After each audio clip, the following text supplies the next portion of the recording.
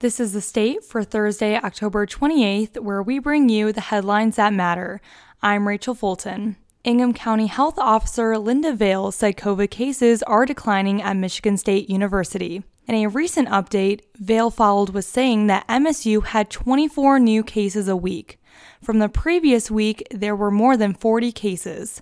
If anyone was wondering if cases were going to rise after fall break, she doesn't think so. This is due to the lack of surges after the return to campus in September from football games or fraternity and sorority rushes.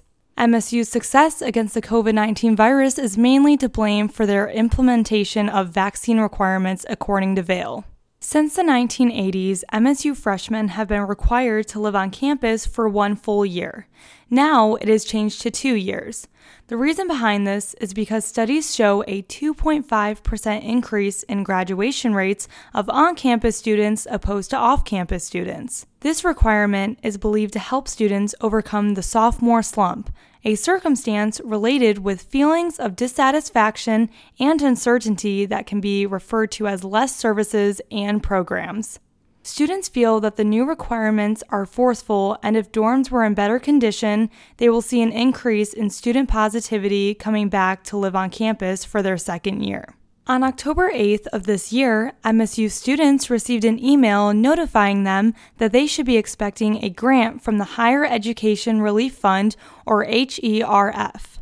These grants ranged from $600 to $1,200 and were given to provide support for any COVID-19 related emergency expenses for those who have an expected family contribution, or EFC, of $20,000 or less. Students with an EFC of $20,000 or more received an email with an application for the American Rescue Plan Act, or ARP.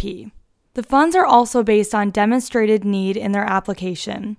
Only 3,600 students were chosen out of the 34,000 that applied for ARP fund. Many students were confused at the fact that their siblings received the HERF grant while the other siblings received an email for the ARP application. This is simply because the EFC of each individual in the household varies based on the income of the students themselves and the income of the parents combined. Thank you for joining us for The State, produced by the State News and Impact 89 FM. You can find us online at statenews.com and impact89fm.org.